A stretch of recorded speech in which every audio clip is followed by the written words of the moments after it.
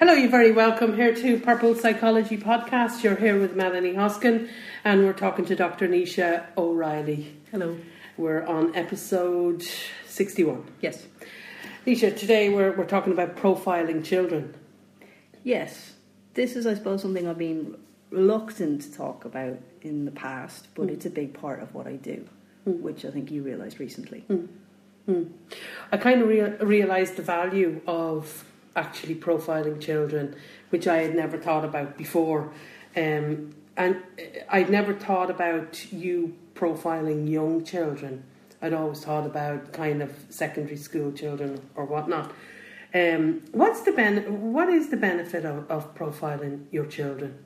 Well, the youngest I've done it is probably down to 18 months. And usually the reasons I've done it in the past have been that there's been a behavioural difficulty, or that people haven't been learning to speak, or that they haven't been getting on with their siblings, or that there's something like that going on in the background, or that their sleeping patterns have been way off, and that they've been hugely controlling in the household, or the families haven't been able to go out to public spaces. They find it really difficult to go to the supermarket or go out for a family meal, and all those sorts of dynamics. So I think parents are a bit surprised that when I work with young children, that a big part of the report that they get back from me is actually a profile of their kids and where their strengths and weaknesses are, why they're being set off by certain things, how the whole environment in the house needs to change. Lots of subtle, small little changes. I always describe it like as a 5-pronged attack, but certainly for everybody I work with, the profile matters, but I think it matters even more so for the younger kids, because I think there's a sense also of having a crystal ball and telling people what sort of interests they're going to have and what sort of activities they'll enjoy. Like, I end up having quite random conversations sometimes with my hairdresser where she describes her kids to me and I tell them what activities they should be taking up, and she realizes that her kids are all very different, and maybe she hasn't worked out what this one's into because he's not into football like some of the others have been, so he's not as easy to find what his thing is. So there's big, and if you can develop kids' interests, then you're quite often developing a career path, because you should do things that you like and that you enjoy and that you're good at, and the younger you start them, the more likely you are to head in the right direction. And I suppose every parent wants their children to be happy and healthy and interactive and enjoying their lives. Do you find a lot of parents don't get their kids? Yeah, there's a big part of that, or they don't always know the right or the wrong things to do. They don't understand the effect sometimes of their language patterns in certain children. Like, some personalities can have a really literal sense of language, and they can really take everything the wrong way. Or they don't understand that communication is a big part of why people are struggling in the household and why people are clashing. And they don't understand that the effects of sleep patterns will make someone really narky and make it so that they're not able to concentrate, and then that they're going to be really reactive the next day. Or they don't understand why, we're in the summer holidays now, they don't understand why the car journey really affects some people, and they don't understand very simple things that they can do so that child doesn't go around a twist. And so, like, I've been spending a bit of time on trains recently, and I was on a train, and it was a 2.5-hour journey, and I watched a family with 3 small children, and one of them got really reactive and really kind of claustrophobic, and they were playing an iPad out loud, and it was fairly obvious to me that of the 3 children, that one just didn't want any more noise. But that wasn't considered at all, and so her way of reacting was to start picking a fight with the other two siblings, rather than actually deal with the fact that I just don't want to listen to the iPad any longer. Do you think that a lot of parents don't take into account that their children may have different personality types, and they compare the children to each other and expect a more linear kind of personality type or parenting strategy? Yeah, I'm not sure that all parents realise that. I think if their kids are similar to them, they find it easier to relate. Or if they're similar to the kids that they've had before, that they're kind of like, okay, this is this. But when somebody comes along that's a bit different, and what I often find, actually, it's quite funny, when I end up talking to them, I end up pointing out to them that possibly that personality skipped a generation, and that they're more like an aunt or an uncle or a grandparent. Okay. And so there is somebody in the family that they do align with, but they just haven't thought about that before. But it's funny when you start talking about where their strengths are, the possible things that they might be good at or they might enjoy, they'll go, oh yeah, so-and-so was really into that, and my grandfather was an architect, or, you know, so you do find it within the family, but you might not find it directly within the family unit. And I think that it makes a big difference for parents to start to think about that. And do you think that when there are different personality types among children, and there's World War III happening in the house, are there personality types that really kind of crash off each other, that really... Yeah, and basically what happens is what I'm interested in, and I suppose my difficulty with this is that I don't want a personality to just be a box that you go into. A lot of the ways like that employers are using that personality testing within companies. I'm not interested in what box you go into. I'm interested in the elements that you need to be balanced. And so what happens is if you are really out of balance for whatever reason, and your tolerance levels will be much lower, and there's a lot of like simple strategies that you can build up. And some kids will need to have a lot of stimulus all going on at the same time, and some people will need to do things one by one. You know, and one thing at a time, and they can't cope with that overload.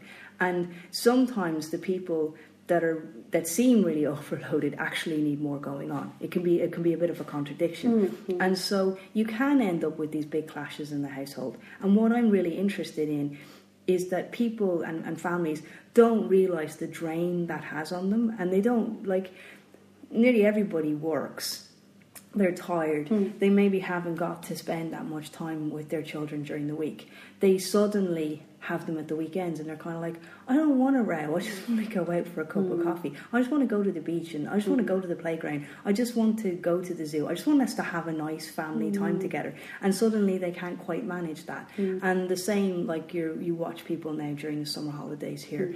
And they really don't know how to deal with it. They don't know how to deal with the tiredness and the rattiness and what's needed here. And it can be something very simple that's needed to change. Okay. It can't be any fun for the kids either. No, and half the time they don't even realise why they're unhappy. Yeah. They're just, and you get into a situation very quickly with children too.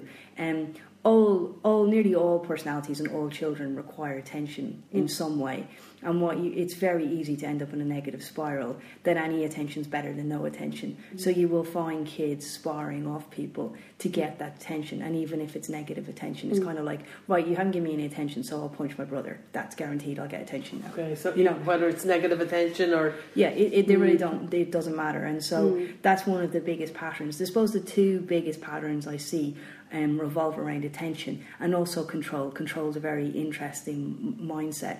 And I suppose that brings me to the next point, which I'm probably going to end up rocking the boat about this fairly soon.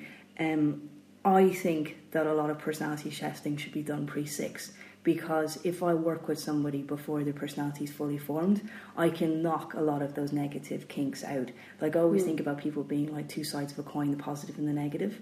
And depending on the environment you put someone in, depends whether you see more of the positive aspects or the negative aspects. And control in particular, either control of yourself in terms of OCD behaviour or control in terms of control of other people in terms of manipulation.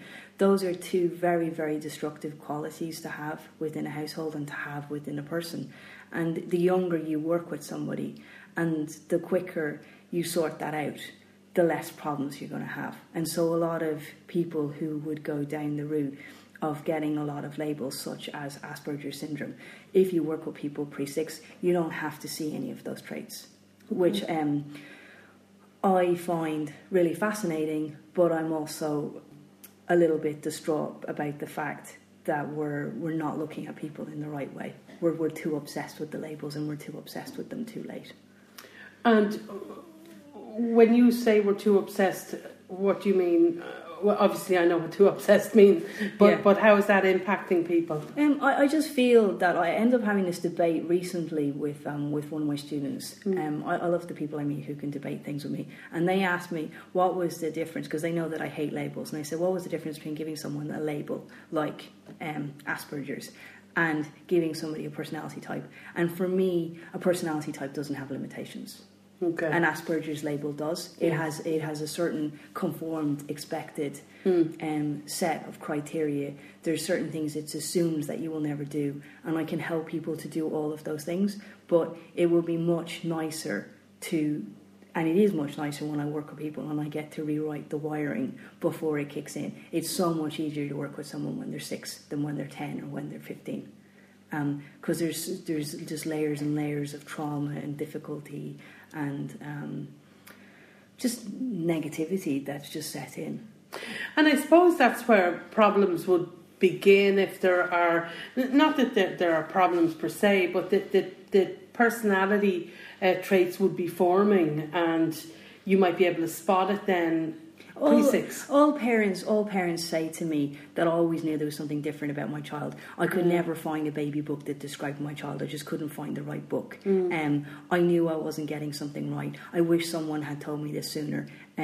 Everybody that I profile that's later, and one of the phrases that comes up over and over is, "You've given me permission to be myself." I think it's an awful shame we can't give people permission to be themselves from like 18 months. Rather than me sort of rocking up when...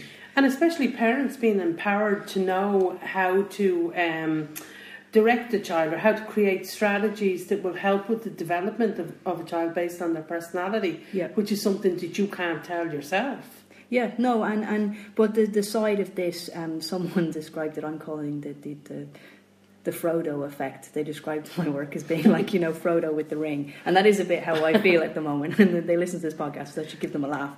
But the other side to this is that someone sent me a podcast that was on the BBC last week, and it was about a new school that's set up in San Francisco. And it's this idea of profiling and creating algorithms for learning. And I suppose there's two things I'm always interested in people: their personality and the overlap on how they process information. Those are the two things I always look at. And the negative side of this for me, and the dangerous side, is that it will be like it is for companies and for employees. And a lot of adult clients that I work with have all been profiled, quite often not accurately, within the workplace. But it hasn't been about giving them coping strategies or about really helping them to develop as people. It certainly hasn't been about improving their relationships or their home life or their balance or their work-life balance or their happiness or any of those things. And so this school in the States is all about accelerated learning, and I don't want this to be used for accelerated learning. I want it to be used for people being happy and fulfilled. Would most people not be...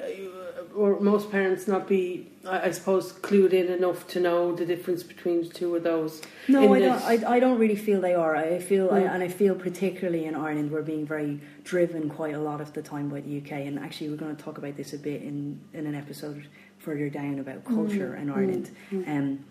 And we are really being driven by the UK in terms of testing and stat testing and everything else that's going on, and trying to constantly benchmark people, and just the need for people to reach certain milestones all the time. We're completely obsessed by that, and we're obsessed by most people who take me on to work with their kids. It's about them improving in school, and they're struggling in school. They're find it quite funny to then turn around and say, oh, well, their confidence is really improved and their social skills are improved and they're much happier and they're sleeping and we're having a much better time as a family, and they're getting on much better with their siblings, and there's a lot of empathy there that hasn't been there before, and all of these things. But that isn't what they've come quite often to work on with me. They've come about their school grades. Okay. And do you think, does somebody have to have an issue or a problem at home to come to you with their child? Could someone, for example, that doesn't have any problems at home, but they want to figure out their child, and I would love that. I would love that collection. I would love that scenario and that shift in mindset. I'd love to be working with those people. I dislike the fact that everybody that comes to me has a problem. I would really love it if people were coming to me because they had a different mindset and they just wanted people to know who they are. I think that's the most brilliant thing, is that sense of yourself and understanding who you are, and just how much further that can take you in life, and just the strength. I can see it in people that I meet that do have that core and that strength and that value inside in them, and it's priceless. It really is. There's nothing that you can't do in life if you have that. So basically anyone can contact you for personality testing, so to speak, with their children. So say if I had a pre-6-year-old, I could call you and just say, look, I just want to be able to figure this child out. Totally. Because I don't know what path to set this child on that will make them happy. Totally, and I would love it if people came to the Confidence Club and filled out the form for that purpose. And a big part of what I do with parents, besides the kids being given a sense of permission to be okay with themselves, there's a sense of parents feeling it's okay to understand their own gut. And to understand that they're actually right, and that they were right to think about that person going to boarding school, but right to think about that person not going to boarding school, or whatever scenario it is that's happening in the household. They don't quite fit with football. I don't think I should be pushing football. There's a sense of trusting your gut. It seems like a very empowering exercise. Hugely. For both child and parents. Yeah, I think everybody ends up with a better relationship. Just has to add. And where would you like to see it going? I mean, you're talking about parents coming to you with small children. Where would you like to see that going? How would you like to see that? I'd like to see us that we stop just labelling people, blanket labelling people, and we've got ourselves into a vortex now where we're bullying people basically into having an assessment and having a label because there's a difficulty, because we're not facilitating learning for everybody in the classroom. That's ultimately what it boils back to. But also because people don't understand who they are, or they're not brave enough to be kind of true to themselves and not sort of saying, well, no, actually it doesn't really suit me to work this way. I know it suits my child to work better this way. So quite often people know these things, but they're not pushing it forward, and they're not challenging the status quo. They're sort of going down this rabbit warren of, I have to be tested, I have to be labelled, and that will give me resource time. And unfortunately, for better or worse, everybody that's coming to me has had resource time and it hasn't worked. They still can't read and write. So we're still not getting it right. So all we have done is push someone into having a label and push them down this journey where they feel that they're leaving class and they stand out for the wrong reasons. And for me, the label comes with the lack of expectation and that they will never do well academically. And, I hear these stories over and over. And anybody who is working in the area of special education will say exactly the same things. We will sit in coffee shops and have exactly the same conversations and feel dejected about the whole setup and the whole scenario. And that's starting to happen more and more now. It's starting to happen younger and younger. And it's pushing people to go to certain schools with certain centres and resources, and where they leave all their friends behind, but yet at the same time they still never seem to achieve academically. So they seem to have left their life behind to go to a certain school with a certain resource centre, but yet they don't really seem to get that much out of it in other ways. So the whole setup is just wrong for me. Okay, so people can contact you through your website anyway. Yeah. And it's a great resource. It's a great tool. It would just be nice to shift the mindset for me to work with people who don't feel that there's necessarily a problem. Yeah, and I think most parents, I certainly think most parents listening to this would want that tool. I'd have wanted that when my son was younger, because I feel it would have empowered me and educated me in terms of understanding him and being able to direct him or channel him down routes that would have made him happy, because this is about contentment and happiness rather than when we're talking about the school in San Francisco. That seems more lined towards business and productivity and it's about the people who feel that their child really doesn't fit in and who goes into this sort of gifted bracket, and them feeling that their learning can be accelerated because they can't fit into class. Where I just feel that it's a shame that everybody that's talented doesn't seem to have a voice within the system. Okay, thanks very much, Nisha O'Reilly, and we'll talk to you again. Thank you.